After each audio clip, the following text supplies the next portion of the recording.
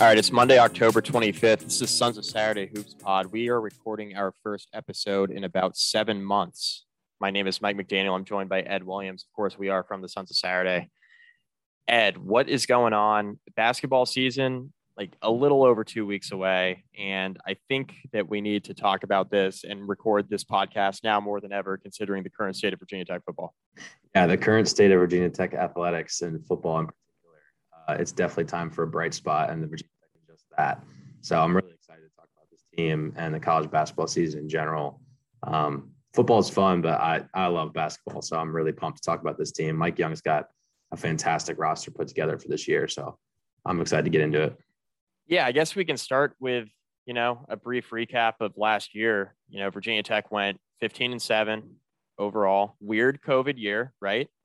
But 15-7, 13-5 in ACC play. I think it was one of those years where not a lot of people were expecting Virginia Tech to kind of pop up and play the way that they did in a lot of ways. But considering, the year itself and the weirdness of the college basketball season, for the Hokies to get themselves into their first NCAA tournament under Mike Young.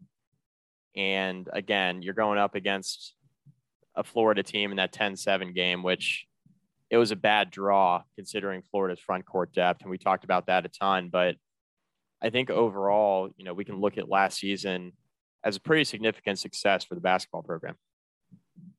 Yeah, I don't know how you can look at it any other way. I mean, top to bottom, no one really expected Virginia Tech to be what they were last year.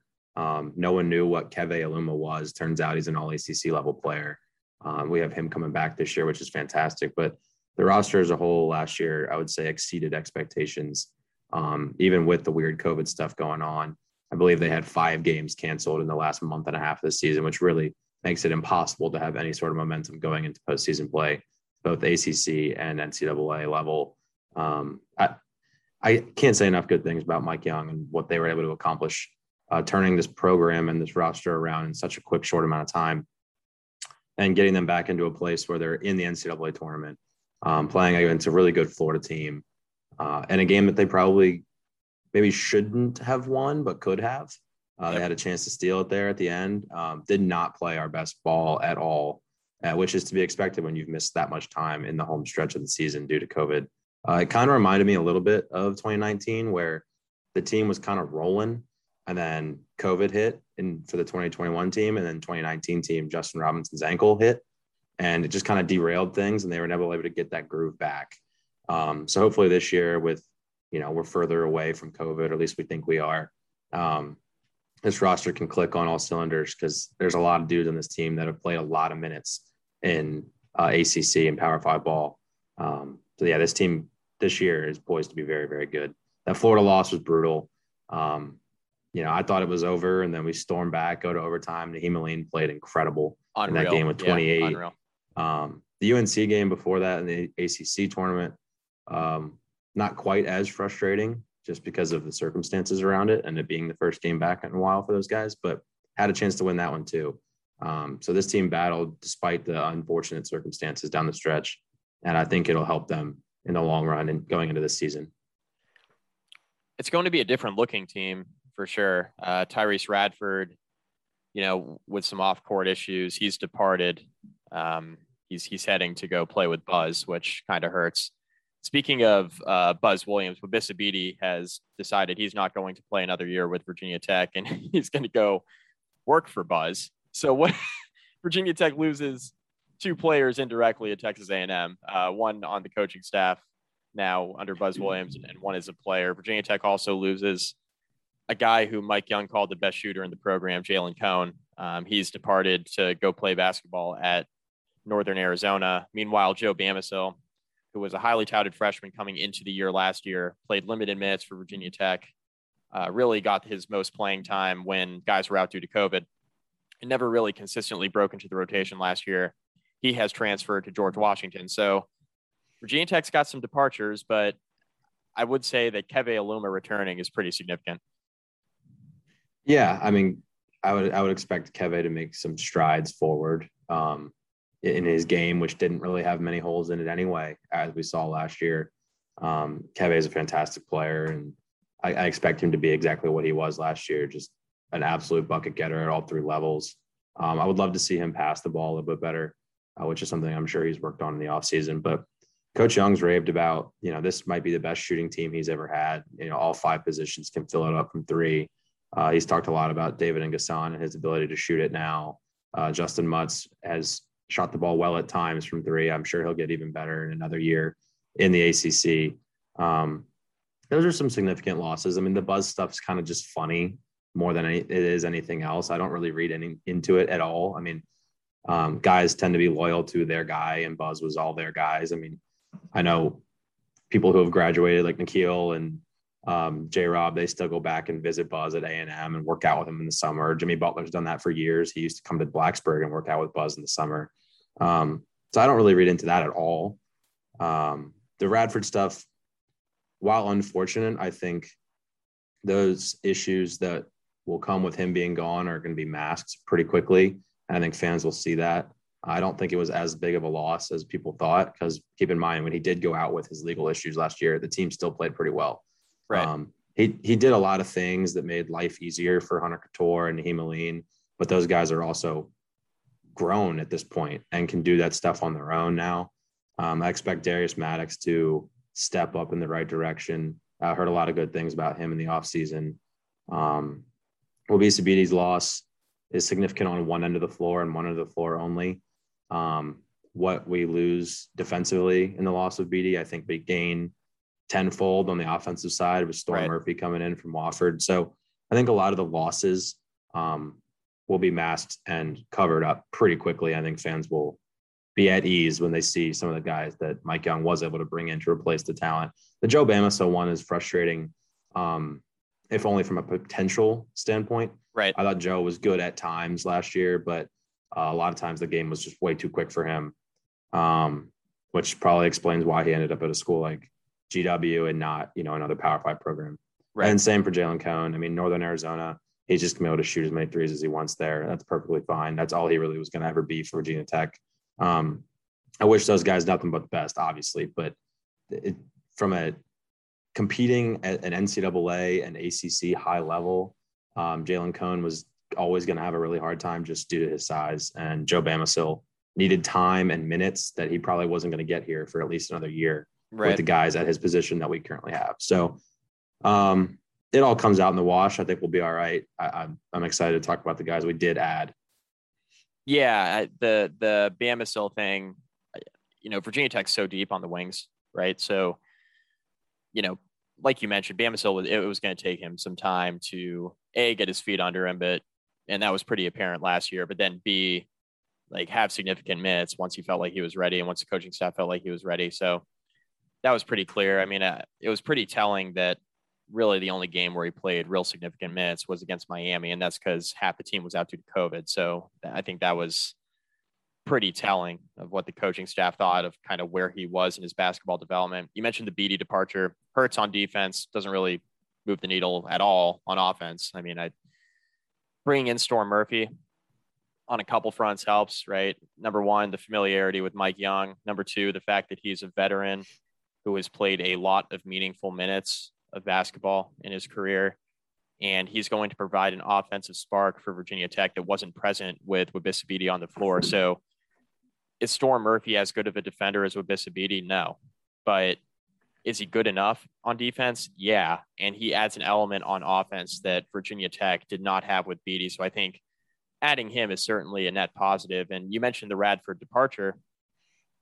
I think what's significant here is that when you bring in a guy like Storm Murphy and you're not playing 4-on-5 basketball offensively like you were at times with Wabissa Bede from a scoring standpoint, it opens things up more naturally for Hunter Couture and Naheem Aline. Like you mentioned, Bede was able to slash to the hoop and kick out. Radford able to slash to the hoop, kick out, and open things up. But, Virginia Tech can be more free-flowing offensively now when you have 5 shooters on the floor instead of 4, right? And I don't think Radford's departure, like you mentioned, is going to be so significant. And maybe this ends up being proven wrong. We'll see. But on paper, I don't think it's going to be so significant that it's to the ultimate detriment of Virginia Tech. I mean, you'd certainly rather have him than not. But, with him leaving and who Virginia Tech has coming into the program and the way we saw Naheem Aline develop towards the end of last year, and now you're getting a real offseason for Aline and Couture, two guys who played pretty well last year in a lot of spots. I think it's pretty significant. And then that's not even to mention the fact that Keve Aluma is an all-ACC talent anyway. Justin Mutz was getting better and better as the year went on last year. Like, these are two guys who are going to anchor a really good front court for Virginia Tech. And Ed, we haven't even mentioned Lynn Kidd yet, who might be the most intriguing addition of everybody, right? Like, he comes in transferring from Clemson. He was a highly touted recruit. He's a big bodied guy that Virginia Tech has been kind of missing that depth in the front court with. I mean, Lynn Kidd is 6'10", 240, played basketball at IMG, goes to Clemson, doesn't get a lot of minutes, but when he played was proven to be effective. That's a pretty big add for Tech in the front court. Yeah, I mean, people are like, oh, we only brought in one freshman. Well, okay, Lynn Kidd's basically a freshman. Barely played in his 1 year at Clemson in a weird COVID year where he probably had never had a chance to get his feet under him at all, but super highly rated kid coming out of high school, big body, very talented, former 4-star composite on 247. So really talented player to go along with, who is a actual freshman in Sean Padula, 3-star guard from Oklahoma, 136 nationally last year on 24/7. So I view them both kind of as freshmen. Lynn Kidd's not, in that he's been out of high school for a year, but last year doesn't count anyway. So he basically is a freshman. I'm really excited about Lynn Kidd. I think he'll make an impact right away. Being able to have another body like that on the bench who's capable and highly skilled and talented just makes everything so much better for the Mutts and the Gassans of the world, who can play a little bit more free. We didn't have that front court depth at all last year. And, from the way Mike Young's talking, he said at times Gassan's been the best player in preseason camp. So that strides like that would be fantastic for this roster. You mentioned Storm Murphy. I mean, everybody knows about Storm Murphy. It was kind of expected when he announced he was in the portal that Virginia Tech was going to be the front runner there. 17 points per game, 4 assists per game. That's, even at the Wofford level, fantastic stats for a college basketball player. And his maturity and his ability to just play slow and open up everything for everybody else. It's amazing to me when you see guys in college, the game slows down for them at a certain point in their career. I think we might have seen that happen with Naheem Aline a little bit towards the end of last season, especially in that Florida game. When the game slows down, it gets so much easier for these guys. And Storm Murphy has played a lot of basketball, especially in the Mike Young system. So I expect him to be a fantastic addition to this roster. You mentioned Lynn Kidd. We talked about him already. Sean Padula, I think, will actually be the backup point guard. I hope he is. I hope he's able to take a hold of that role and play, maybe 8-10 minutes a game to give Storm a breather. Last year, our default backup point guard was Hunter Couture. That's just not really his game. No, he did fine at it, but it's just really not his sweet spot. Padula is, the incumbent point guard when Storm graduates next year. So it'd be great to get him some minutes this year. And from what Mike Young has said, a little bit about Padula so far in camp is that, he will play. Mike Young point blank said Sean Padula will play. Yep. So the fact that he's that confident this early on in his career is fantastic news for, this season and seasons beyond. If Sean Padula is able to learn from Storm Murphy and take a few of those minutes to give the other guards a breath. Because, last year was weird with Beatty being the only point guard last year. There were times when Tyrese Radford's bringing the ball up or Hunter Couture's bringing the ball up. That's neither of their game. So having a real backup point guard is a big deal. And in a non-player form, one of the biggest additions also might be Mike Jones coming in as an assistant coach. 19 years at DeMatha. His USA basketball experience is super valuable, both recruiting and otherwise. He's coached a lot of really, really good basketball players in his time at DeMatha and otherwise. So really excited about Mike Jones. I was a home run hire by Mike Young. everybody in the college basketball world was pretty taken aback when that took place because, you know, there have been times in Mike Jones' career at DeMatha when colleges have come knocking, and this time was the one he decided to pick up the phone. So pickups both on the floor and off the floor for this program in the offseason. I don't know how you could have much better of an offseason than these guys did. So very excited about what Virginia Tech was able to put together. Yeah, I probably should have mentioned that Mike Jones hire off the top. I mean, that's just like you mentioned, you know, DeMatha is a big time high school basketball program on a national scale. This isn't just a DMV program that's really good. This is a nationally like branded basketball program. It's very, very good. And for Mike Young to be the guy to finally poach Mike Jones away from the high school ranks and his cushy job that he had at DeMatha for all the great teams he put together there, I think says a lot about Mike Young, right? And says a lot about his ability to relate to people and, you know, define a role for somebody who's kind of making that leap. Because for as good of a basketball coach as Mike Jones is, you know, he's coached USA basketball, he's coached at DeMatha, like he's got the resume to coach anywhere he wants, right? At the collegiate level, at least as an assistant to break into the ranks, but to be comfortable enough to take on a job with Mike Young and for Mike Young to have that role established for him, I think is pretty significant. So I'm interested to see how that pays dividends. I mean, we've already started to see it pay dividends on the recruiting trail, obviously. You know, being able to already dip into the DeMatha player pool there. So I think the Mike Jones addition is a really, really significant hire for this Virginia Tech basketball program, because you knew at some point you're going to have to replace a guy like Chester Frazier, right? And I think in the next couple of years, we're going to be talking in the same way about Christian Webster, you know? So these are guys who have departed or are going to depart the program at some point because they are very good at what they do as assistant basketball coaches. And they have bright futures ahead of them, obviously. And for Mike Young to, you know, essentially hit a home run with Mike Jones with his first replacement on his staff, I think it's pretty significant. Yeah, there was a quote from Notre Dame's coach Mike Brey during the ACC Media Day. I'll see if I can find it and I'll tweet it out when we tweet out the podcast. But talking about, you know, his long-term relationships with Mike Young and Mike Jones, and, you know, neither Jones or Young knew each other, but they both knew Brey and they both came to Brey to ask about the other one. It was pretty interesting to read about, you know, how the coaching circle works in that way, and, you know, leveraging relationships, and, you know, the fact that Mike Brey thought so highly of both Mike Young and Mike Jones to recommend them to each other was just a pretty cool little anecdote to read about. But yeah, I mean, can Mike Young do any wrong? I don't think so far. Right. No, I can't do any wrong for sure. Now I want to just get into a little bit more about the roster and some things you were referring to. So having a backup point guard, a true backup point guard, is huge. And the fact that Mike Young came right out and said Sean Pedulla will play, he wasn't saying that about all the freshmen last year, right? I mean, he did say David N'Guessan would have a role. He said Joe Bamisile would have a role, but it was pretty unclear what those roles would be. Obviously, David N'Guessan played a decent amount last year. You know, was playing 8 to 10 minutes a game and getting his feet under him. Couldn't say the same about Bamisile, like we mentioned earlier. But the fact that he was so adamant that Sean Pedulla is going to play, I think, speaks to his ability, right? So it'll be interesting to see, you know, how he adapts to the collegiate level. I mean, obviously, a guy who has a lot of expectations coming in as a point guard is going to be a pretty good player, we all think. So, you know, being able to kind of establish that role. And then the development of Darius Maddox, right? So, like you mentioned, a lot of good things we've been hearing about Maddox in the offseason. And when he played last year, certainly had his moments, but again, was a limited role for him.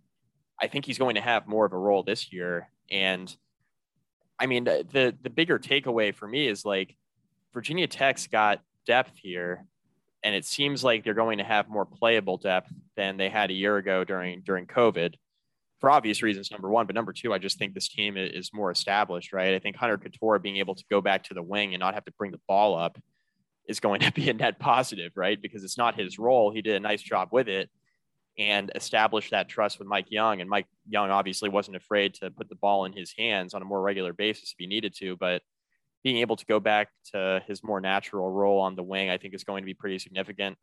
You know, we talked about the development of all the guys that have played a lot, but there are a few wild cards here, right? Like, what does Lynn Kidd look like in his first real significant action, right? Because he didn't play a ton at Clemson.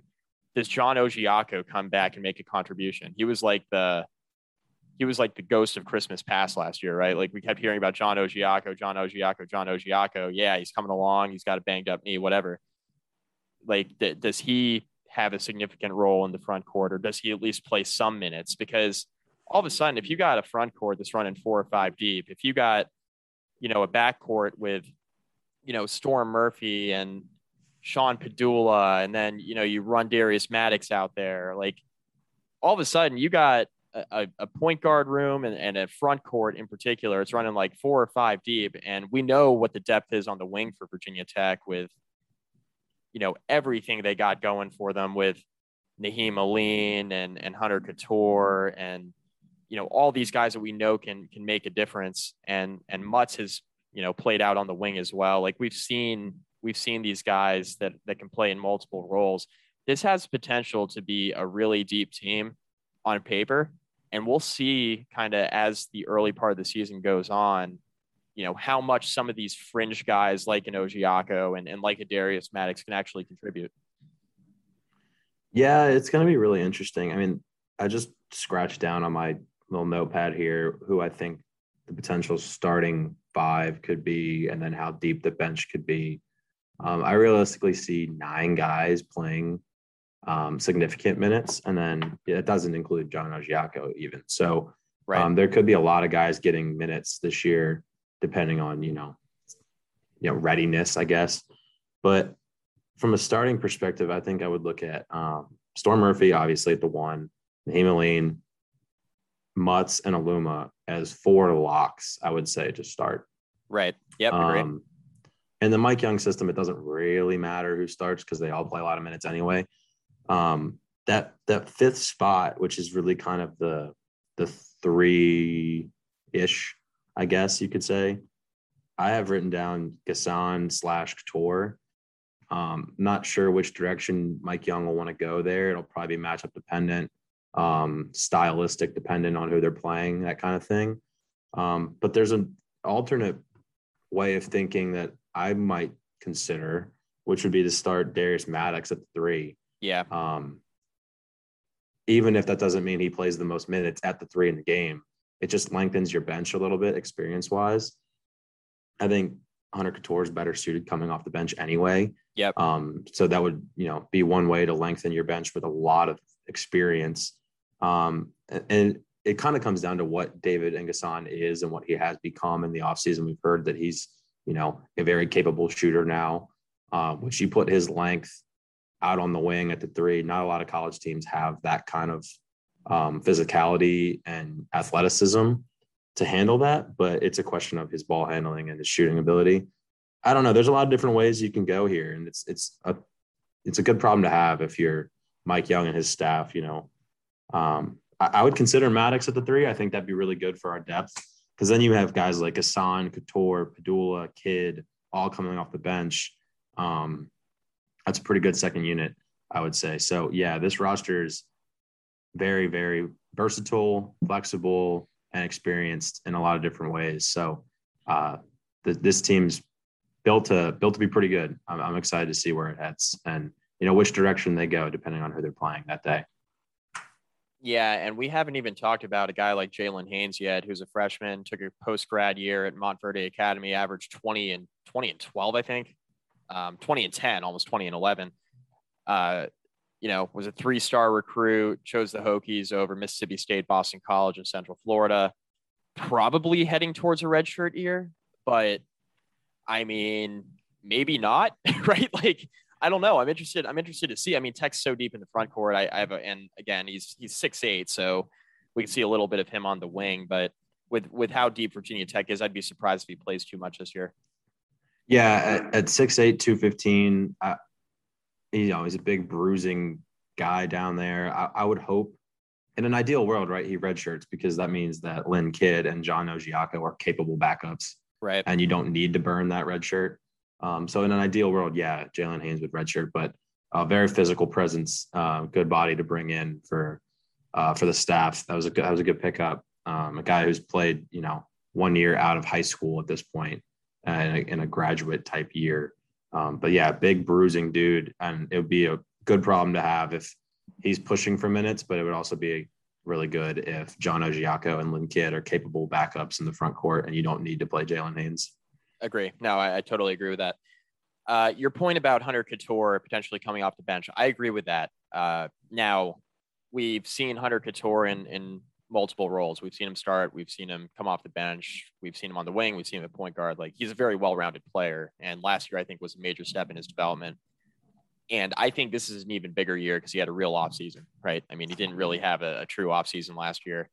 And the strides that he made in his game were pretty significant. So I'm really excited to see him play this year.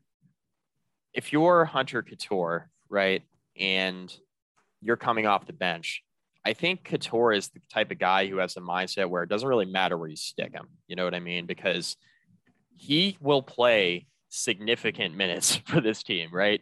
And just because, without a doubt, and we saw this last year too, like just because he doesn't start doesn't mean he's not going to finish games either. Like more often than not, Hunter Couture is out there as like the final five in, like with 2 minutes to go. Like he's in the game, he's playing. So he's playing a ton of minutes, and it doesn't really matter where you stick him. So yeah, it really depends. I mean, Mike Young can play us a few different ways. I mean, you can even, run the route, and I don't see him necessarily doing this, but depending on your level of comfort with Sean Padula, we talked about Darius Maggs potentially being inserted in the starting lineup. I think you could potentially start Padula as well. Now, I don't think he'll do that off the jump, but I think we could see a lineup later this year where Padula is starting alongside Storm Murphy.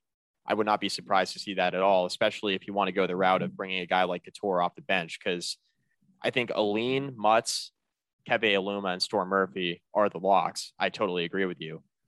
That fifth guy is up for grabs, in terms of that fifth spot is up for grabs. And I think that you can rotate 3 or 4 guys in there and feel pretty good about it. And I think a lot of times, Ed, it's going to be matchup based. Like we're not going to see that really matter early in the year, considering who Virginia Tech is playing in the first week and a half or 2 weeks of their schedule. But, once you get into late November when Tech's playing Memphis and, Tech's playing in the NIT tip-off tournament, then I think it's going to start to matter from a matchup standpoint who's going to be in that starting five.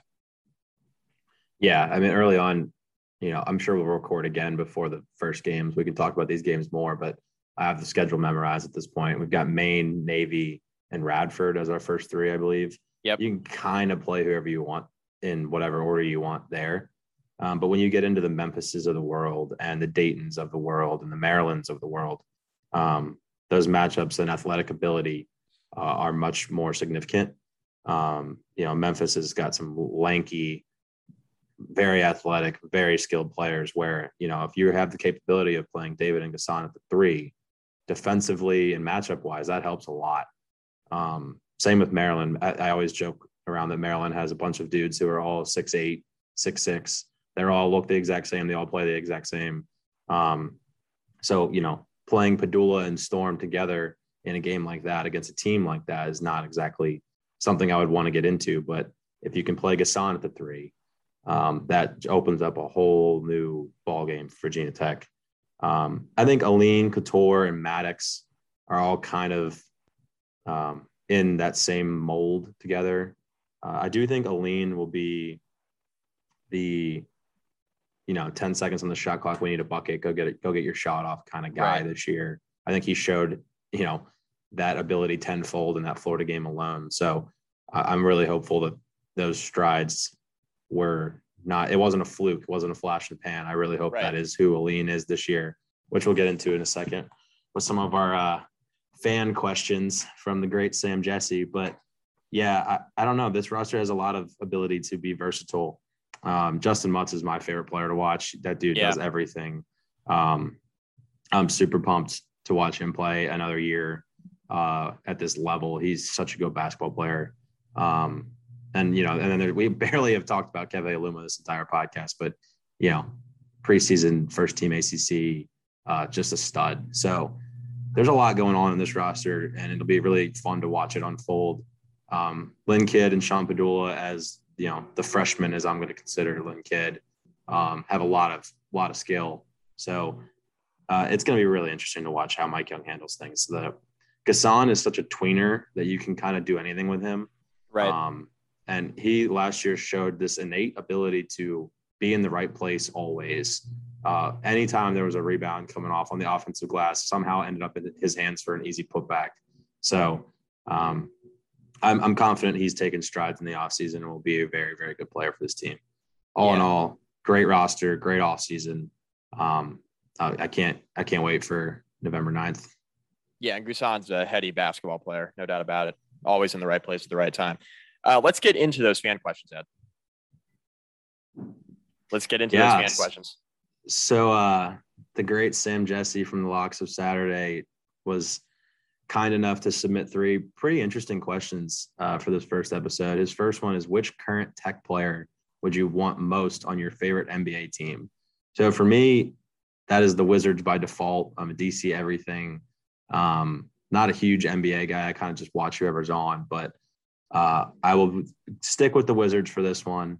And that was an interesting question based on the Wizards' current roster too. So my default answer would have been Justin Mutz because he's my favorite player to watch on the Tech team, but he kind of is similar to Montrezl Harrell, so it wouldn't really make much sense to add him to the Wizards roster. So I'm going to go with Storm Murphy because they need a point guard real bad, and Storm's pretty awesome and can dish it, can shoot it, be a great player alongside Bradley Beal. So I'm going to go with Storm Murphy on the Wizards. Who are the Celtics picking up here? Justin Mutz. They need the issue that the Celtics have, and we're 3 games in. Celtics are 1-2 so far. We've seen a double overtime game against the Knicks. We've seen a blowout loss to the Raptors. Then we saw the Celtics win a game actually on Sunday against Houston, which they pulled away, played really well in the second half. What the Celtics missed last year, and I think what they missed in that blowout against Toronto the other night, is like consistent toughness, right? So you have it with Marcus Smart, but like Tatum is still young, Jaylen Brown's still young. Like you got some veterans in the front court, like you got an Al Horford that certainly helps. But like you need toughness with kind of a tweener like Mutz, right? And I think he could easily step in, provide defense off the bench that would be and toughness and intensity that I think would be helpful with the second unit for the Celtics in particular. So Justin Mutz, it's a no-brainer for me. Yeah, I actually think Sam, when he was texting me about these questions, he's a Cleveland guy, so he said Justin Mutz on the Cavs too. So Justin Mutz is definitely a popular pick. Yep. Among all of us here, so I'm sure that would be among the listeners as well. His second question was, honestly, this is a huge tell into his 2 and 3 question go hand in hand. Yep. And number 2 is Nahiem Alleyne poised to be a 15-point per game scorer this year? I say yes. I say yes as well. I think he makes that jump. He averaged 11 a game last year, so a 4-point jump is well within the realm of possibility here, especially with the loss of Tyrese Radford. I think Alleyne will get the ball late in the shot clock, where a lot of times last year we saw Radford as that guy. So, yes, I do think Nahiem Alleyne will score 15 points per game this year, which would be fantastic. I do too. I think he needs to eliminate those games where he doesn't have his jump shot and he settles. We saw that a lot last year. He's got to get to the bucket, when he's not, because you're not gonna have great shooting games all the time, right? And he's gonna have nights where his shots aren't falling. He needs to get to the hoop more frequently. I think he will. I think it's an element of his game that is underrated, right? Like when he does it, he's proven to be pretty good at it. It's a matter of making that a more consistent part of the game, get to the free throw line. We know he can shoot the lights out the gym when he's hot. We saw that against Florida. I mean, he was the only reason why Virginia Tech sent that game to overtime was because of Alleyne's second half in particular. Had a huge game there. We know the upside with him, and I think he makes the jump as well. I think he becomes a 15-point per game scorer. I think he's going to have to for Virginia Tech to realize their potential as a potential like Sweet 16 type team. So, yep, and that goes right into Sam's third question, which was, is the goal making the NCAA tournament, or are we beyond that and looking for Sweet 16 banners? So it's really hard to, set a goal of making the Sweet 16. As we all know, the NCAA tournament is quite literally madness.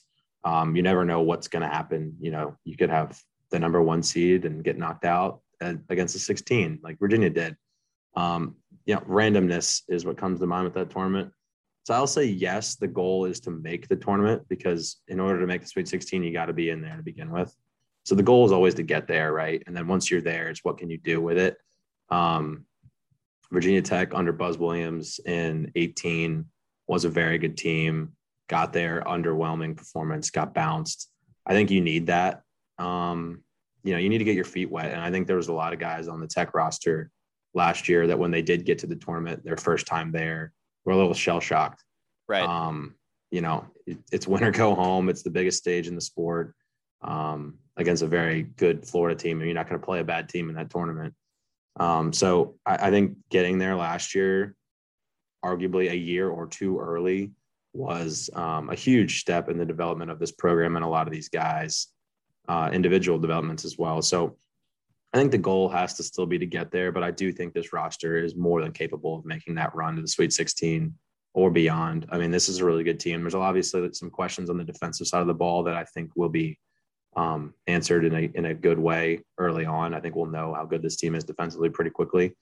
But yeah, I think the goal has to be to get there, right?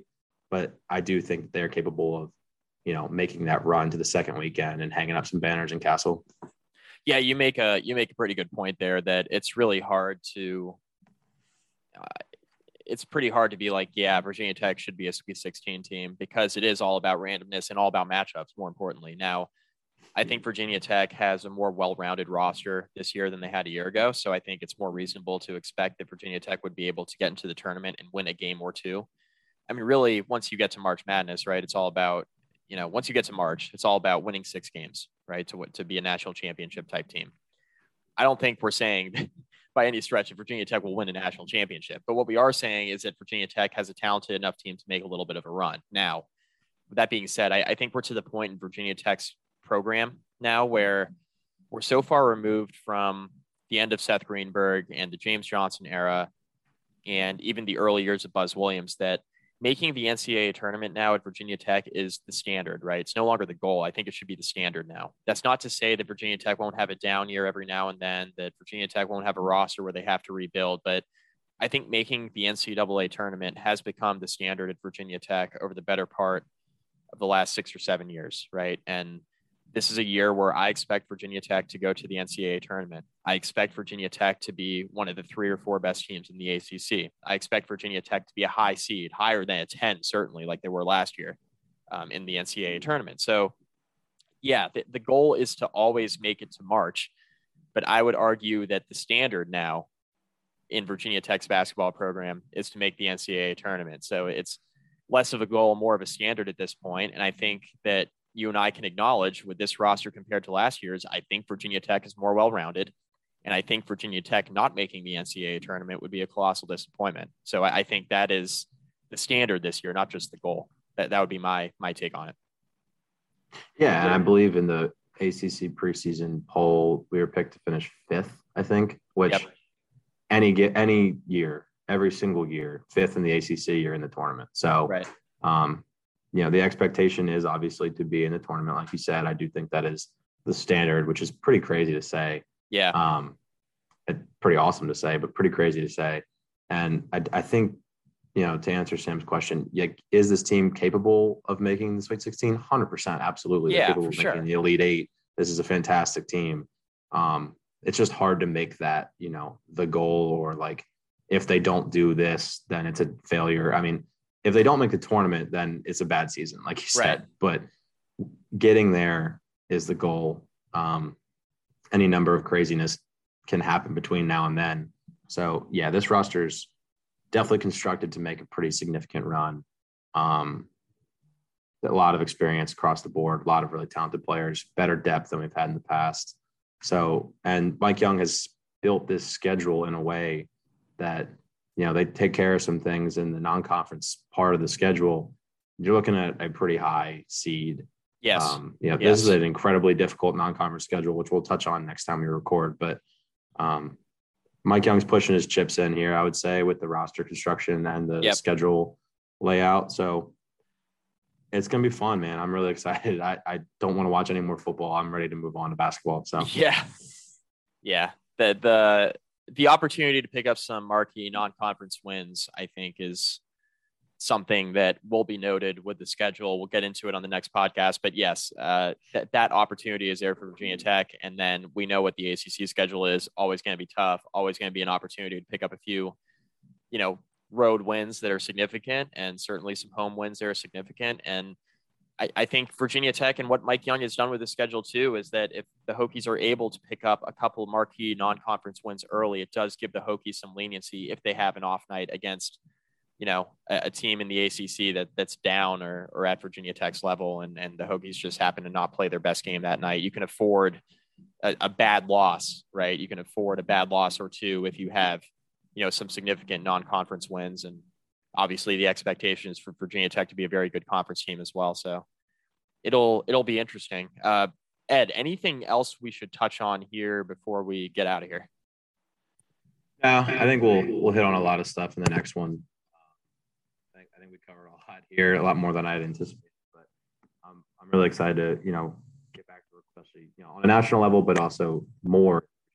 I think they deserve more mind share, and I think they'll get it this year. So yeah, no, I agree. I agree for sure. So we'll get into the schedule on our next episode. Again, Ed and I plan to start getting these rolling here on a more regular basis. Again, we're a couple weeks out from the start of basketball season, so expect these recordings more regularly on your Sons of Saturday feeds. But Ed, we will talk next week. We'll get into the schedule and we'll get ourselves ramped up, because by then we'll be inside a week to Virginia Tech basketball. So it's coming up quick. We'll get into the schedule in the next recording of this podcast. This is the Sons of Saturday Virginia Tech Hoops Pod. For Ed Williams, I'm Mike McDaniel. Until next time, go Hokies.